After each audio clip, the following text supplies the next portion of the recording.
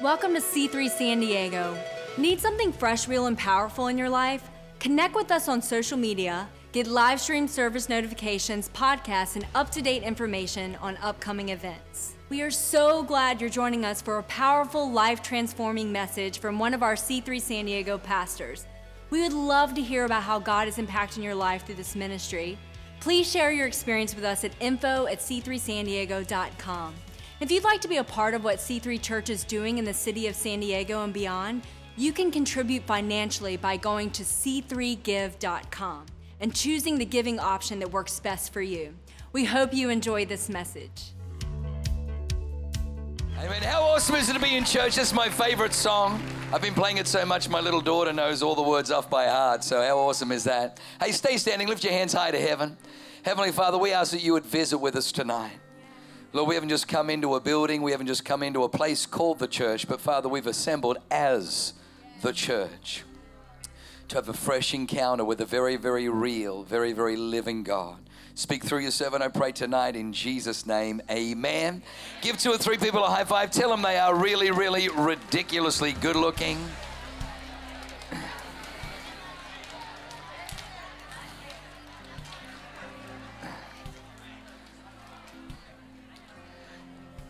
Could we also welcome all the way from Texas, the beautiful Moros, Greg and his beautiful bride. Can we welcome these guys?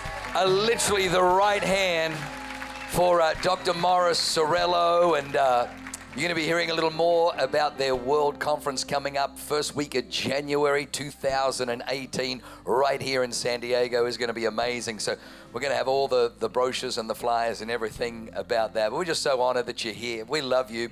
His boy plays in the NFL, and magnificent young man. And last year made a pretty big sack, a pretty significant sack, didn't he? And it was on national TV, and they were all talking about him. And but beautiful, God-fearing family, and just amazing. We love you guys. God bless you. So great to have you here. And can we also just take another second just to thank all of our veterans? All of our veterans. Thank you, thank you, thank you, thank you, thank you, thank you. We love our veterans. Come on.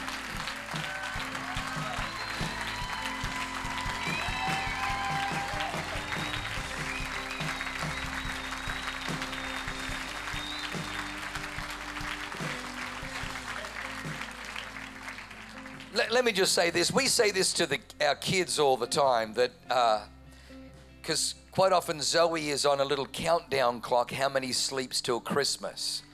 And one of the things that Mum always says is, you guys have Christmas pretty much every day. You have Christmas pretty much every day. And the truth is, I honestly believe that we should make it Veterans Day every time we see a vet. If you're ever in Starbucks and there's a vet in line, buy their coffee. If you're at a restaurant and you see someone in uniform, pay for their dinner. If you see a vet on the plane and you got a better seat, give him your seat. I honestly don't believe that we can honor enough. The culture of the kingdom of God is honor. The culture of the kingdom of heaven is honor. You find it's quite an amazing thing that the Father honors the Son honors the Father. They honor the Holy Spirit. The Holy Spirit honors. There's just this honor amongst the Trinity. And we would have less crime if there was more honor.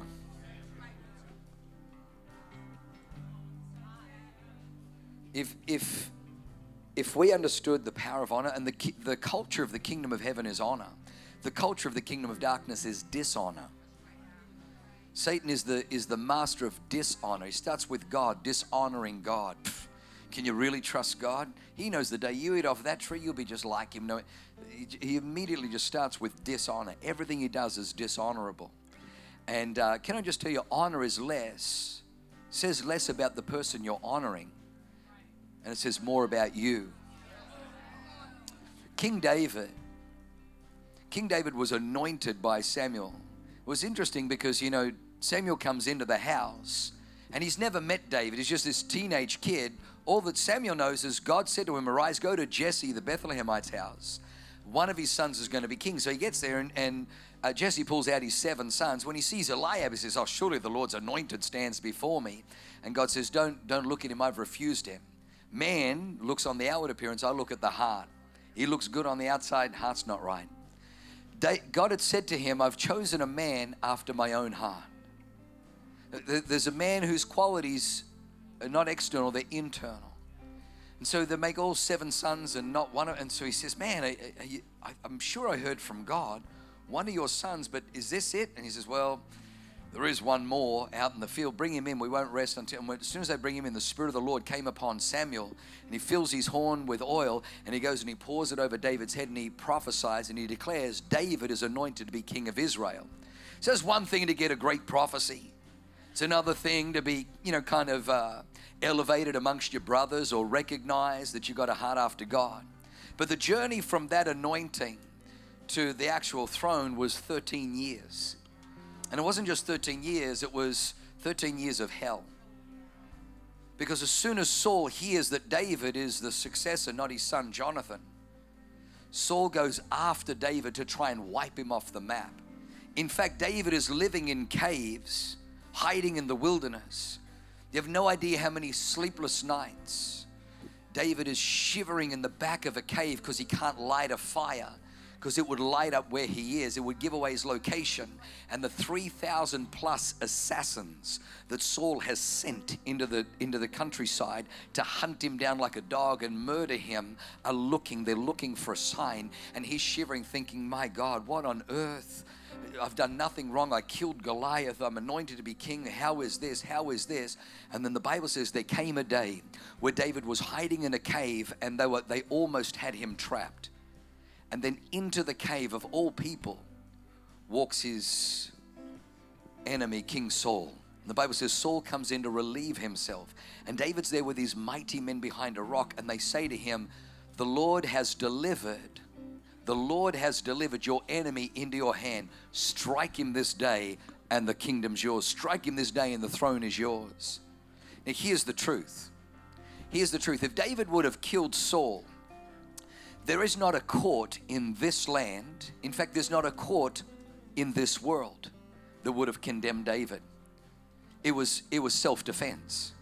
Saul was on a hunting expedition to kill David. If David would have killed Saul, every single court in this country or around the world would have dismissed it as self-defense.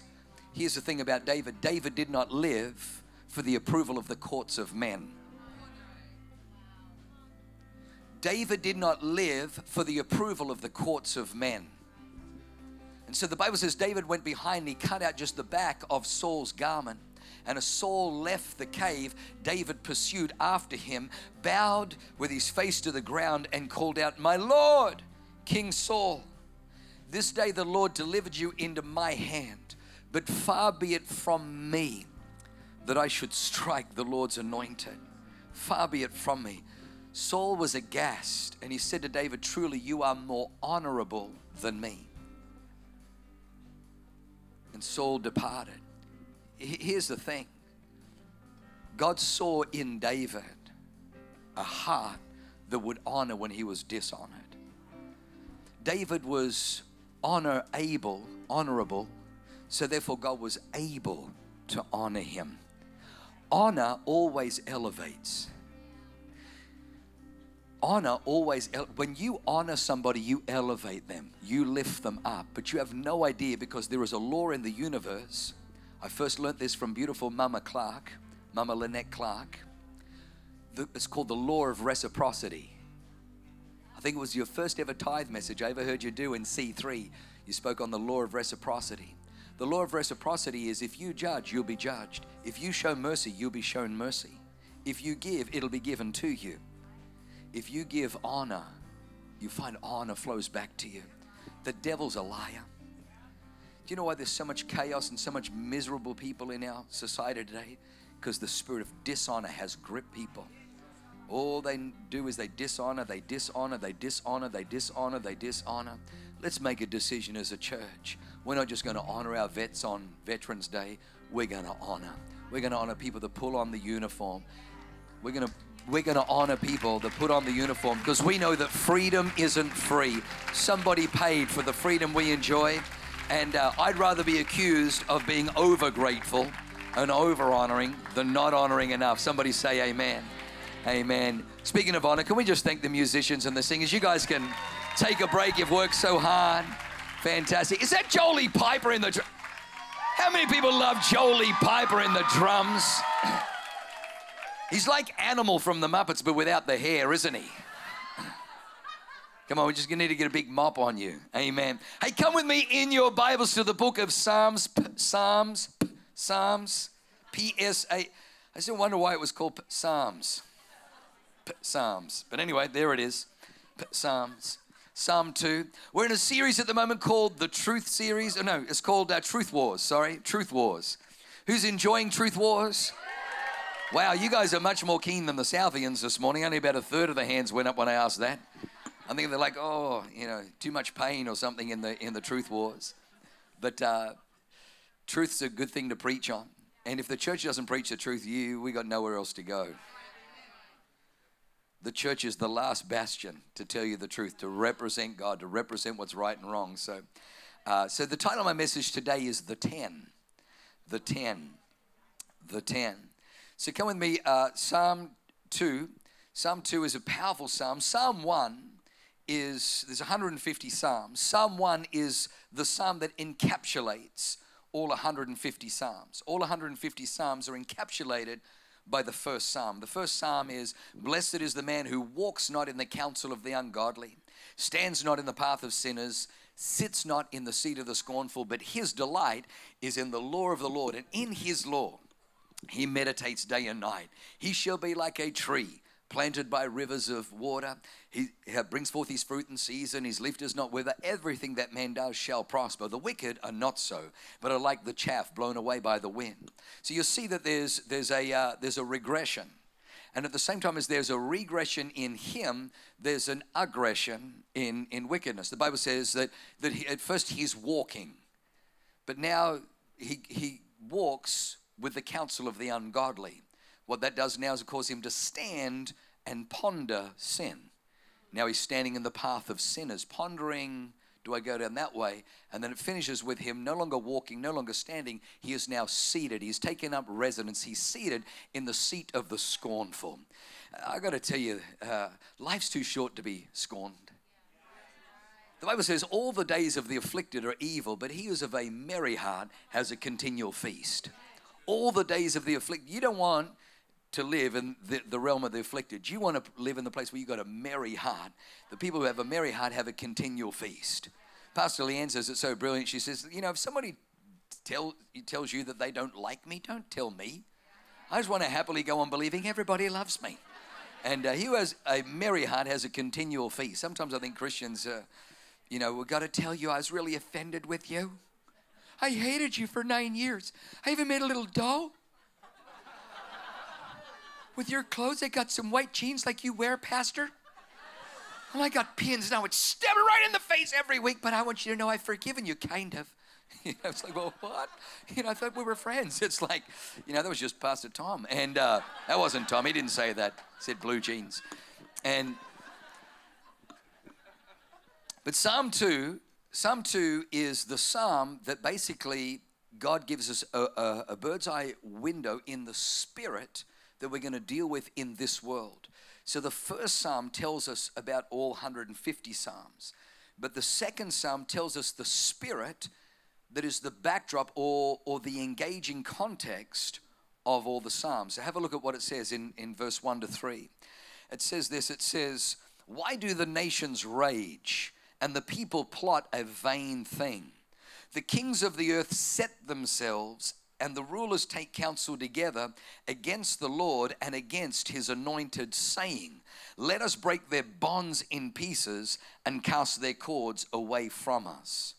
The kings of the earth, verse 2, the kings of the earth set themselves, and the rulers take counsel together against the Lord and against his anointed, saying, let us break their bonds in pieces and cast their cords away from us. The world doesn't just hate God, it hates God because it hates his laws. over the last decade, we've seen schools in America. Now, you need to understand, when American schools were founded, they said there should only be one book that is a mandatory textbook, and it's the Word of God. It's the Word of God. That was what they said. Today, this book is forbidden from schools.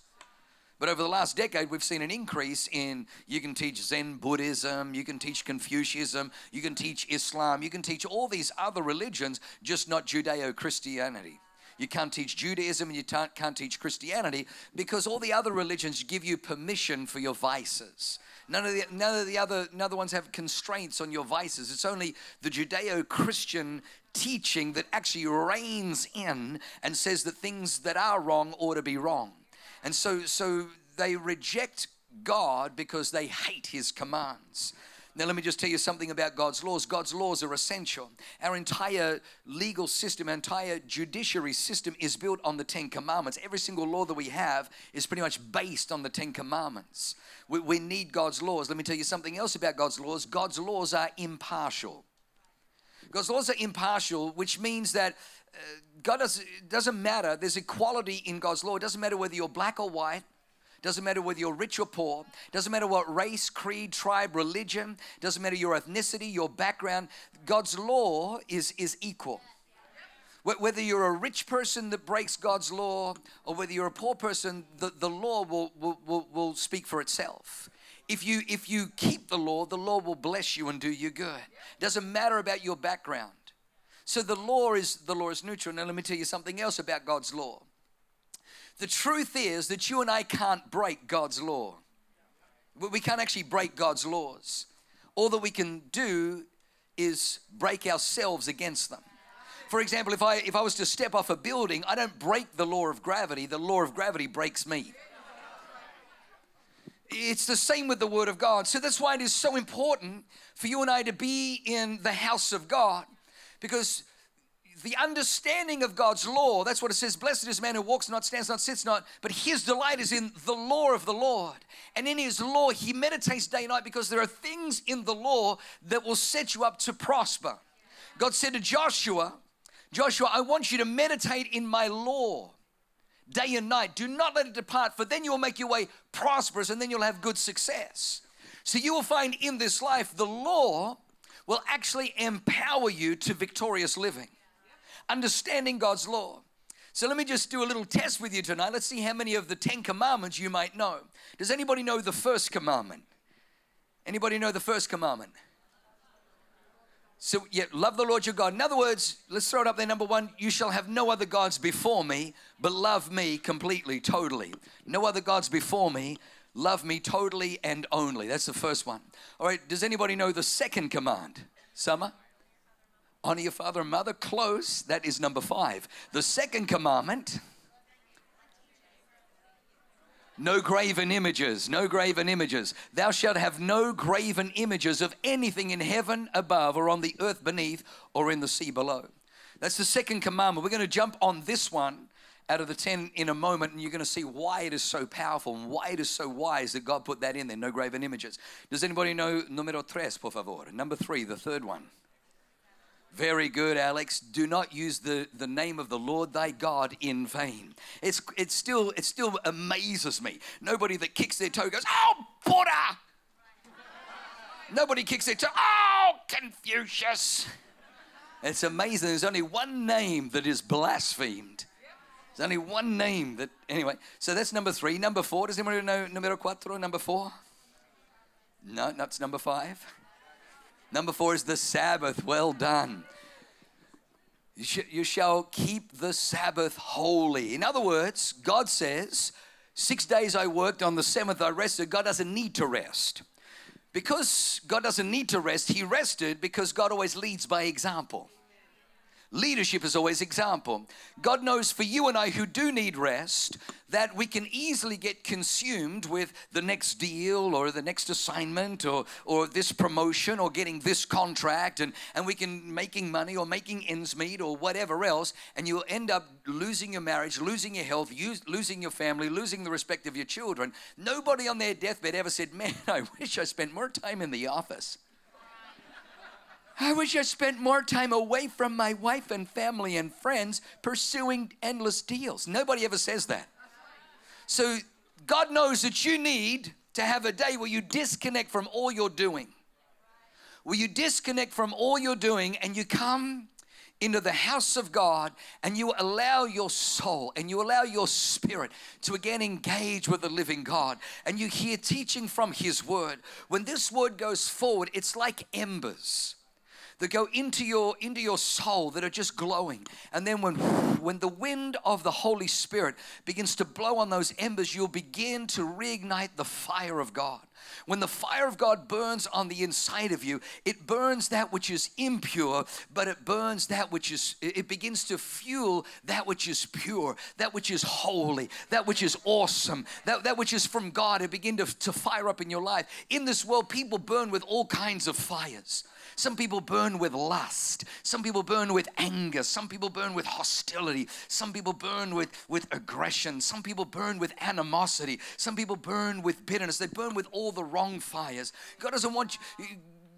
A fire in the fireplace can warm up the house. The kids can play in front of it. You can sit there and read a book, and everybody is full of joy and happy in front of the fireplace that's got the fire heating the house. But if that fire wasn't in the fireplace, if it was in the curtains, if it was in the wall, if it was in the ceiling or in the floors, you better get out of that house, because it may be the same fire, but it's going to burn the house down. It's going to bring destruction. It's amazing how many people allow the devil to light fires in areas that there should be no fire there. God wants you to burn with the right fire. When you come into the house of God on a Sunday, 6 days show, you will find yourself burning with the right fire, dreaming the dreams of God. Somebody say amen.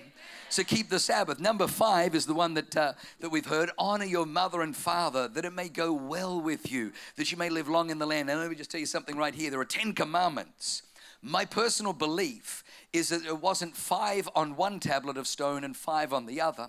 It was actually 4 on one and 6 on the other. The reason I believe that is because the first 4 have to do with God. The last 6 have to do with man.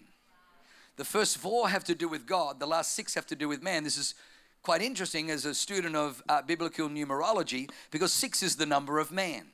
6 is the number of man, and 4 is the number of the earth.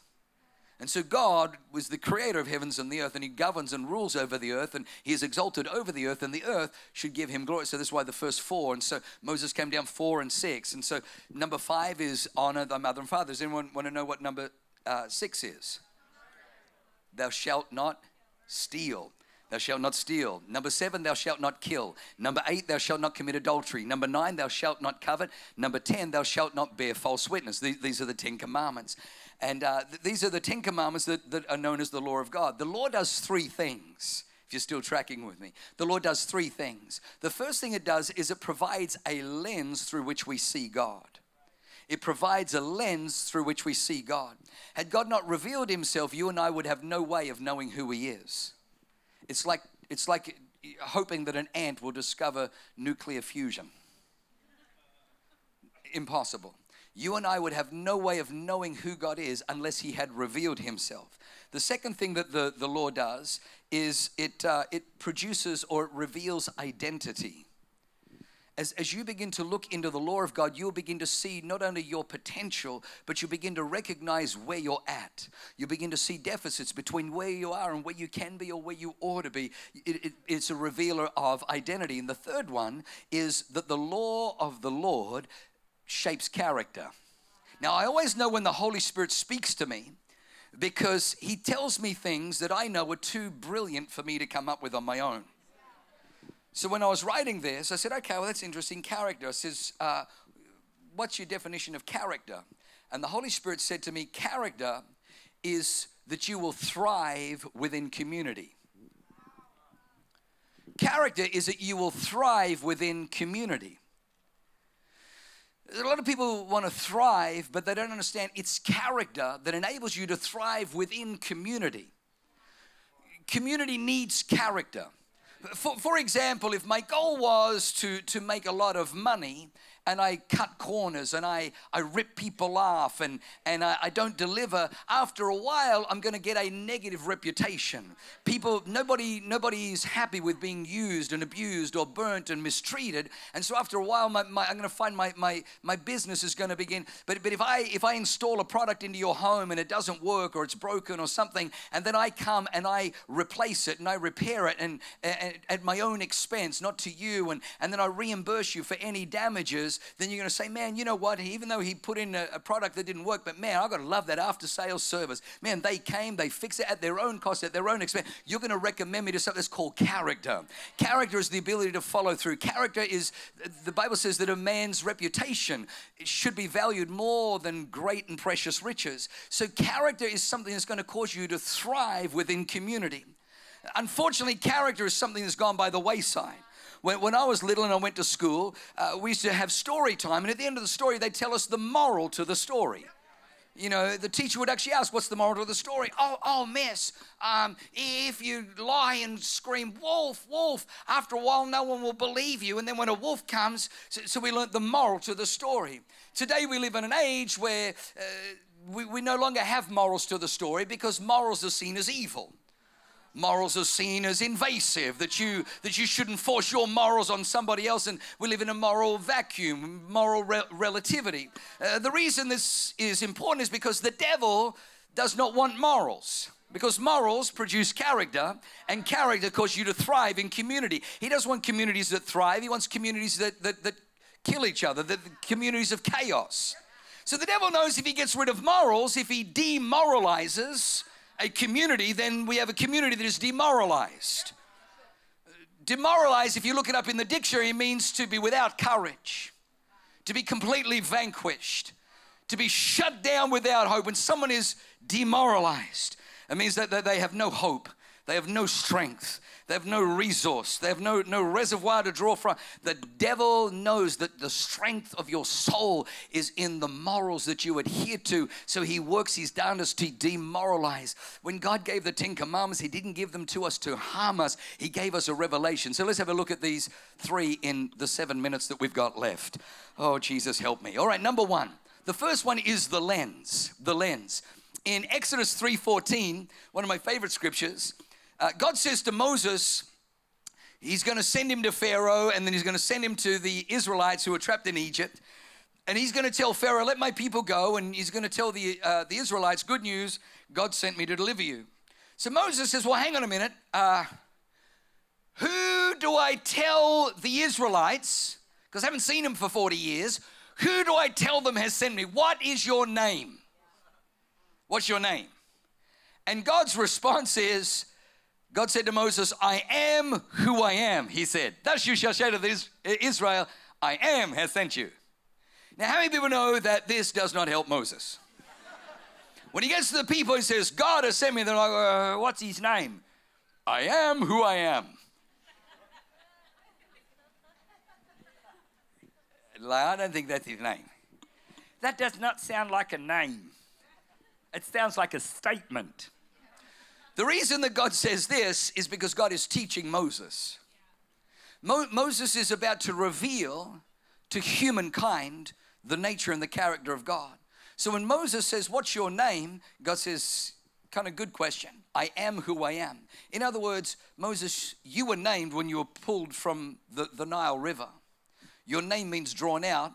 Pharaoh's daughter named you Moses, meaning drawn out. I did not have a mama that named me. I had no mama and no papa. I am before all things. I'm the beginning of all things. Nobody named me. And let me tell you something else, Moses. Nobody can classify me. There is not a scientist. There is not an astrologer. There is nobody who can define me. There's nobody who can catalog or categorize me. I am beyond description. I defy explanation. I'm not a math problem that you can solve. I'm not a physics puzzle that needs assembly or put together. I am who I am. By me, all things are defined. You can only discover me as I choose to reveal myself. Nobody named me. Nobody classified me. Nobody defined me, because I am who I am. And that order be an answer that that draws out inquiry within you. And you should say, my God, you are who you are, but who are who you are, and cause you to draw near. It wouldn't be long until Moses is up on a mountain and Moses begins to see the glory of God. And God begins to reveal to Moses, and he shows Moses the 10 Commandments as a lens to show him that God is holy. The word holy in the Hebrew means totally unique, unlike anything else. The God that you and I serve is totally unique. He is unlike anything else. So the first one is lens. The second one is identity. Identity. Let's go back and look at the second commandment found in Exodus 20 verse 4. Exodus 20 verse 4, the second commandment, it says this.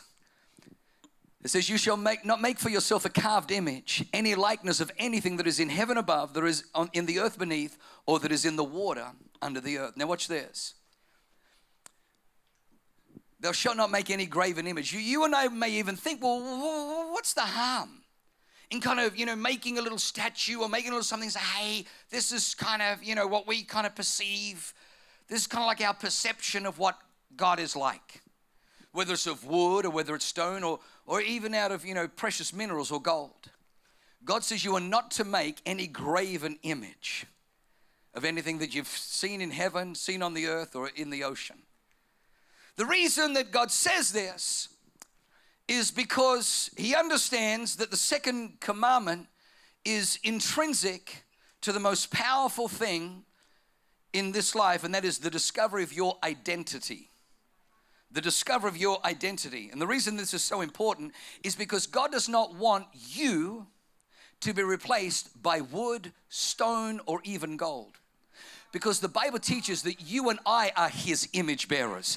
In the earth, you and I are his image bearers. And God says, I don't want you to shape an image saying this image represents God, because that wood and that stone and that gold does not represent God. You are the walking, you are the living, you are the breathing image bearer of the Almighty God. Now watch this. If you study the nations, you'll find that every nation that is steeped in idolatry has one common denominator. In every single one of these nations that has idolatry, prolific in its culture, has one common denominator, and that is the devaluation of human life.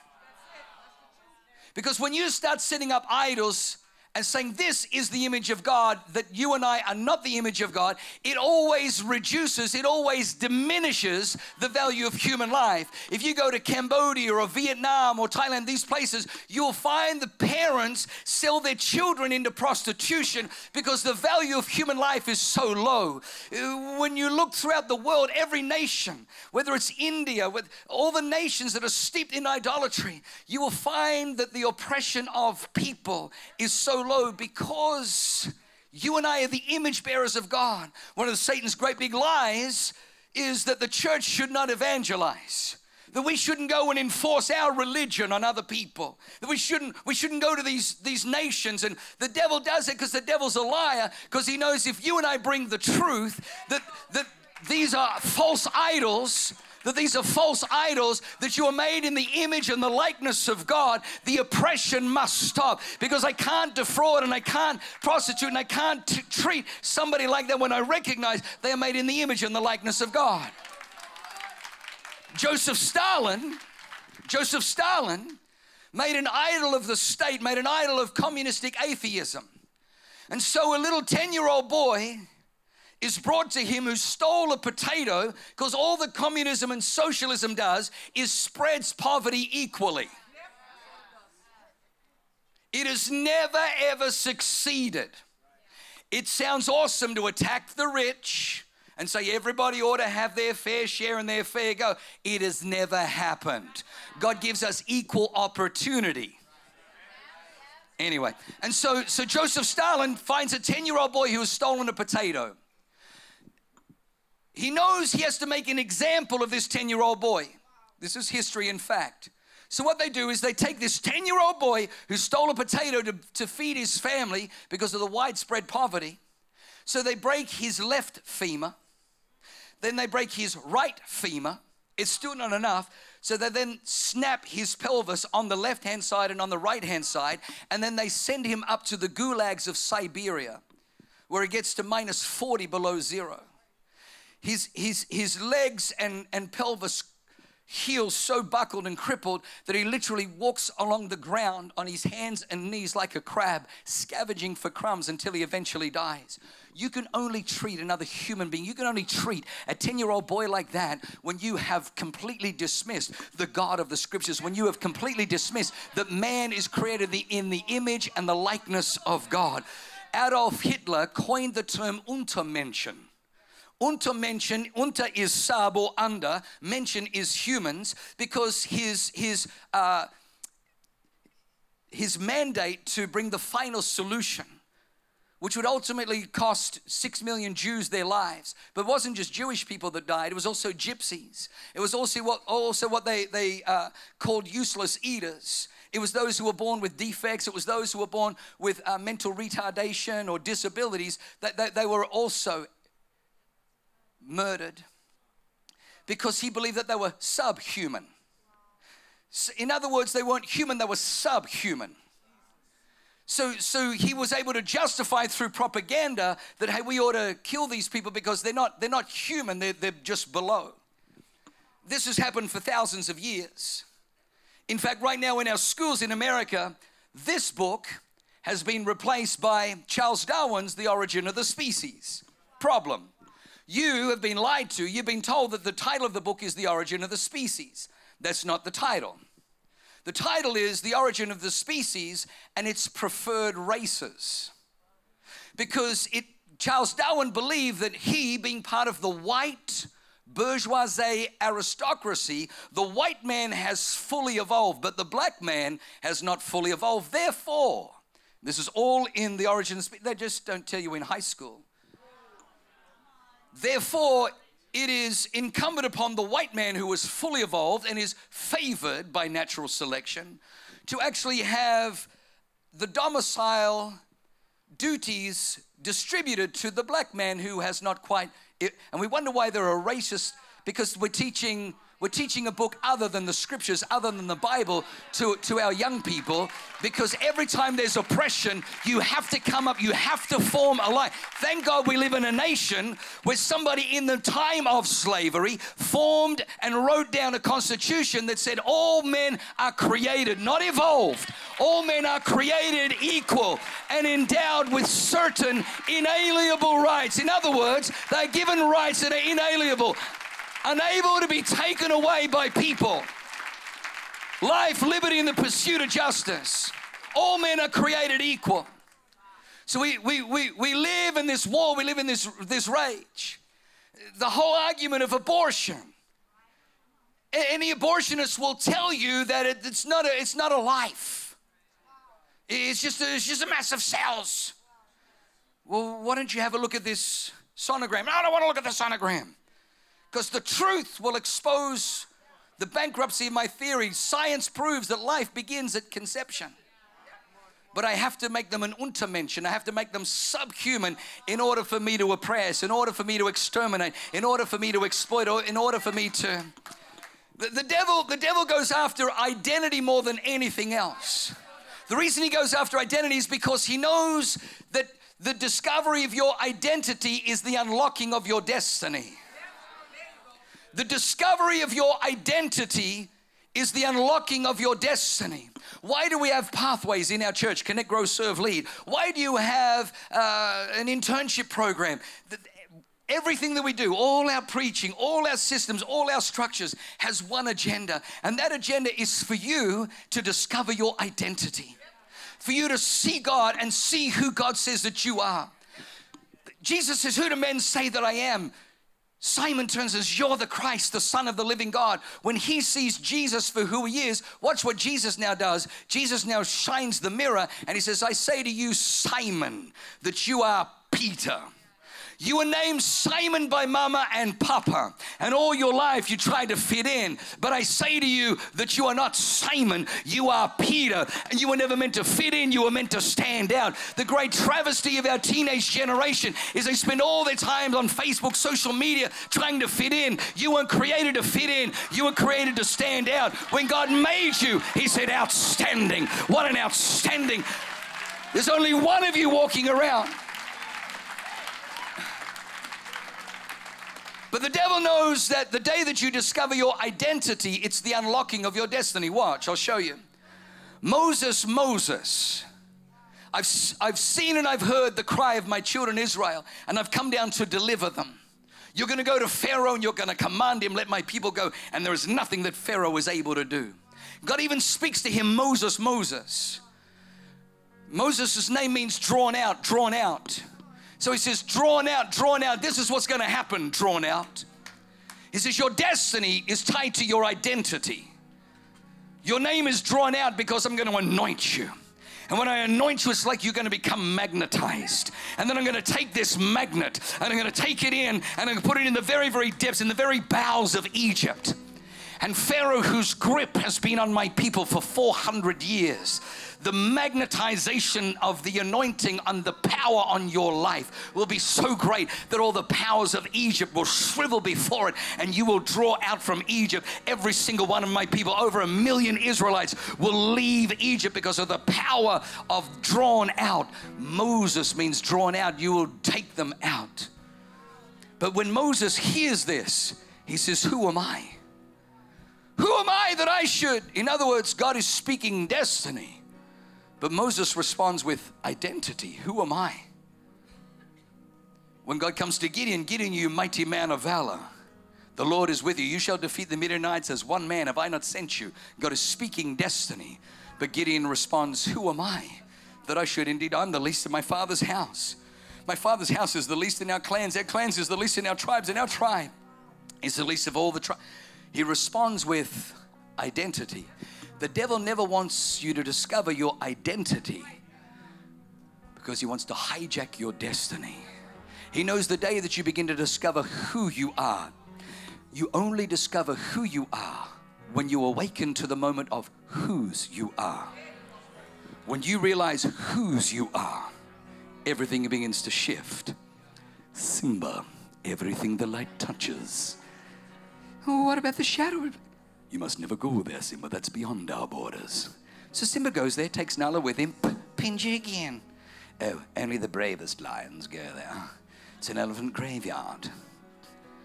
I mean, it's a magnificent story, but it's all on identity. I don't know how Hollywood comes up with this stuff. To take over the kingdom, I've got to kill the father and his only son. I've read that somewhere before. It escapes me.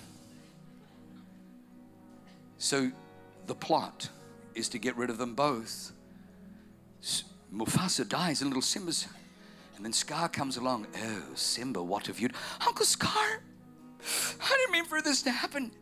I didn't mean for any of this to happen. Oh, Simba, nobody means for these things to happen, but the king is dead, and it is all your fault. What shall I do, Uncle Scar? Run, Simba, run far away and never come back. So we know where Simba goes. He goes to Hakuna Matata land. It means no worries for the rest of your days. It's our problem-free philosophy. Now we think the Aussies came up with no worries, mate. Flat out like a lizard drinking, no worries, mate. Fair income, no worries, mate. But I've got to tell you, it wasn't just the Aussies. Now, they may have been the first there, but you talk to most young people, their goal is to have a life of no worries. Oh, I just want to lie in a hammock and sip martinis. Can I just tell you, you weren't created for a life of no worries. Simba is in Hakuna Matata land eating berries and grubs. He's a lion's cub. Eating berries and grapes. You'll always know when you're in Hakuna Matata land because what you feed on neither nourishes nor satisfies. It neither nourishes nor satisfies. Can I just tell you, you weren't created for a life of no worries laying in a hammock. You were created to overthrow the cords and the bands of injustice.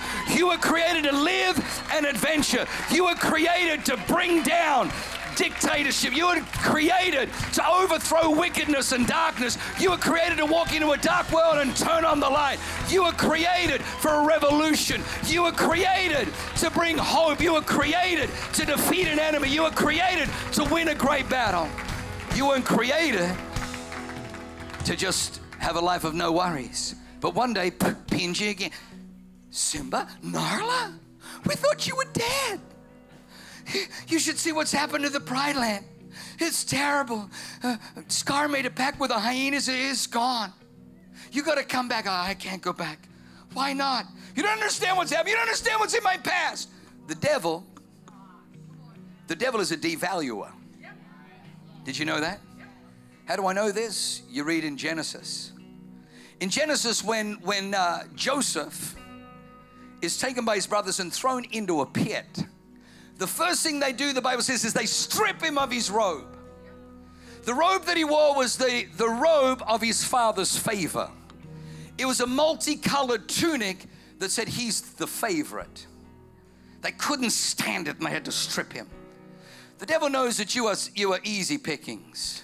If you're sitting here tonight and you don't believe that you're God's favorite, you're easy pickings. You're easy pickings. Oh, you're easy pickings. If you were the only person ever to sin, Jesus would have still left heaven and hung on a cross to save you. That's how valuable you are. If that's hard to believe, that you've got too much of the lies of the devil in your head. If you were the only person, if you were the only one ever to sin, he still would have made his way from heaven. He still would have picked up that cross. He still would have gone to the top of the hill. He still would have stretched out his hand, and he still would have hung on that cross just to save you. That's how valuable you are. The first thing they do, they strip him of his robe, the Father's favor, but that's not enough. That's not enough just to strip him. The next thing they do is they sell him to the Ishmaelites. 20 pieces of silver is the price of a slave. He watches the title deed. He watches the stamp and the transaction, the signet ring, as it goes into the hot wax and then is stamped on the document, sealing that his worth is now that of a slave. The devil wants you to believe that you're a slave, that you're no greater than a slave. You're a slave to your past. You're a slave to your mistakes. You're a slave to your habits. You're a slave to your addictions. You're a slave to your sin. You're a slave to your appetites. The devil does not want you to believe that you're the Father's favor. He wants you to believe that you're just a slave. But Joseph never believes it. The transaction was there. The documents are there. The writing is there. He just never receives it into his heart. When they put him in Potiphar's house, he does not behave like a slave. He operates with dignity, with honor. He's then falsely accused and thrown into a prison. But even in the prison, he refuses to adopt a slave mentality. And in the prison, he operates with dignity. He operates with honor. And he ends at the right hand of Pharaoh because he always believed that he had the Father's favor. And if it didn't come from his earthly father, he knew it came from his heavenly Father. The Bible says the Lord was with him. The Lord was with him in Potiphar's house. The Lord was with him in the prison. In the Old Testament, God was only with those who drew near to him. In the Old Testament, God says, if you will draw near to me, I will draw near to you. Joseph kept drawing near to God, and because of that, God was with him. God was with him. So the enemy knows that if you discover your identity, you'll discover your destiny. If he can just diminish your value, if he can just take that away, he can destroy your life. But the devil is a liar. The devil is a liar. God has a plan. God has a purpose for your life. The reason we have church every week is because we want to get this word onto the inside of you to begin to awaken your soul, to begin to stir your spirit and your mind and your understanding to comprehend that when God made you, he did not make a mistake. And the reason that you don't fit in is because you were never meant to. You're always meant to stand out. Nimrod-shaped bricks. Every brick is uniform, exactly the same. But the Bible says that you and I are not bricks. The Bible says you and I are living stones. You and I are living stones. You know what a stone is? Each stone is unique. and it's polished and shaped to fit together. But every single one of them is unique, different size, different weight, different girth. Every single one of us are unique. God is shaping you. In this house, God is shaping you. But what He doesn't take away is your individuality. You are who you are. What you bring to the table is so important. Your personality is so important. Your character is so important. I can't finish this, unfortunately. But you are God's image bearers in the earth. God has got a plan and a purpose for your life. We are determined in this house that every single one of you, we don't just see you as parishioners. We don't see you as church attendees. We see you as the most magnificent men and women in this city. That God has got a destiny, that God has got an identity that He wants to reveal and unlock. And I'm telling you, the devil ruled the day. He knew that a deliverer was coming to Egypt.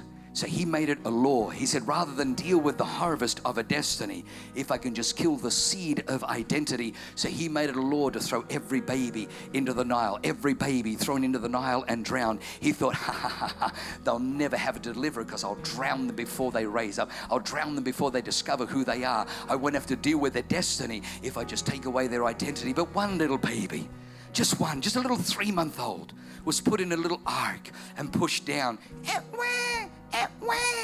And Pharaoh's daughter comes, oh, look, it's a little helpless baby.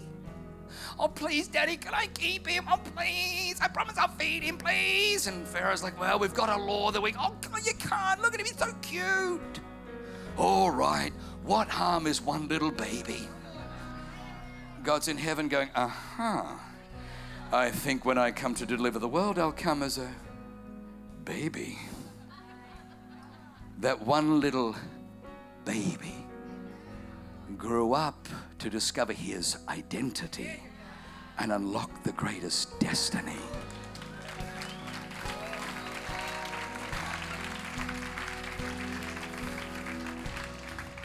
Nothing gives me greater joy than to see God beginning to reveal to these magnificent people their identity in who they are.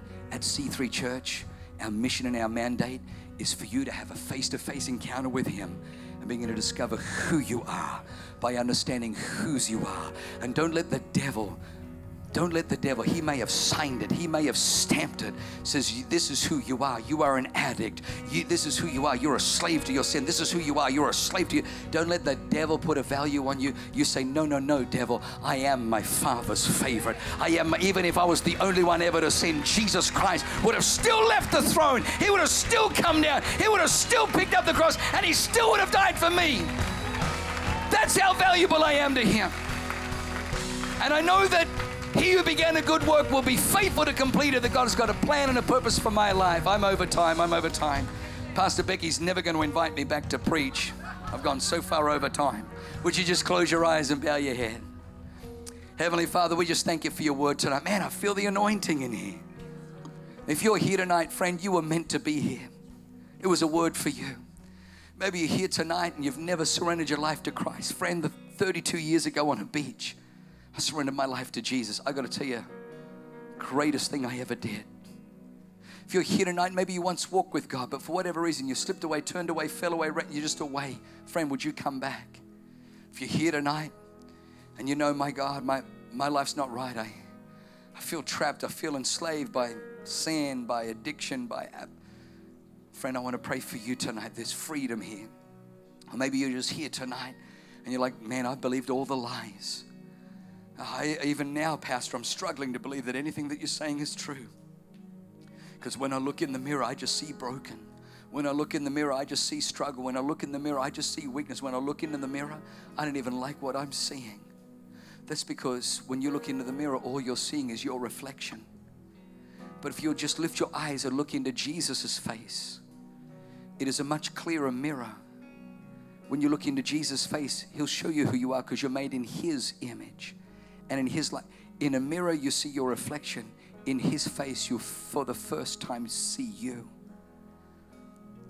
As I began to walk with God, the amount of times where He got me to look at Him, when I saw Him, He began to show me me. And if I was honest with you, my mind would say, oh, that can't be true.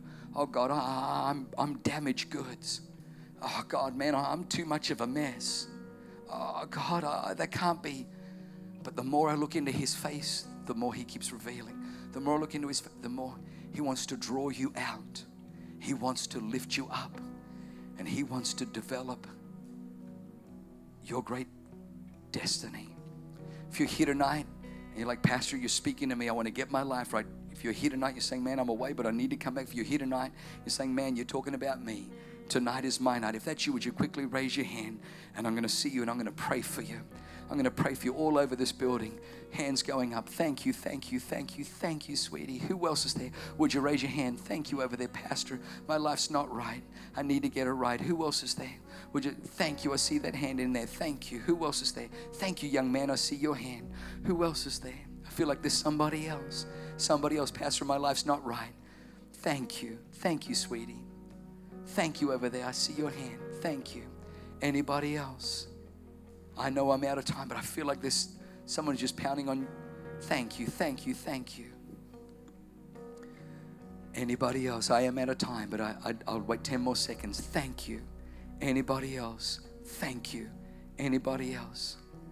I feel like there's someone right now, there's a struggle going on the inside. Thank you up there. Thank you for pointing that out. Thank you, sir. Anybody else? Struggle going on the inside, and it's an identity struggle. Thank you, thank you, thank you. Thank you, sweetheart. Thank you, sweetheart. Thank you, thank you. So many hands have gone up. Can we do this? I know we're just a couple of minutes over. Right now, we're about to enter the most sacred time. I'm going to ask you to do one thing for me. We haven't done this for a long time. It is a little bit of church training. The devil loves to put this thought in people's heads right around this time. If you sneak out now, you'll beat the traffic. But this is the most sacred time because literally people's destinies are changing from a lost eternity to paradise, from a lost eternity to forever in heaven, to everlasting life. So can I ask you to just not leave just for the next 2 minutes as people make their way to this altar? And in fact, if anything, could you champion and cheer with gusto? Right now, the angels are about to rejoice. Can we join in with them? So church, can we stand around? Thank you so much for joining us online. We hope you had a powerful experience. We want to take this time to personally help you navigate the next steps in becoming connected. If you made a decision for Christ today, need prayer, or want more information about our church, go to our website, c3sandiego.com. And if you didn't get a chance to give online during service and would like to contribute financially, you can go to c3give.com and click on the giving option that works best for you. We look forward to hearing from you. See you at church.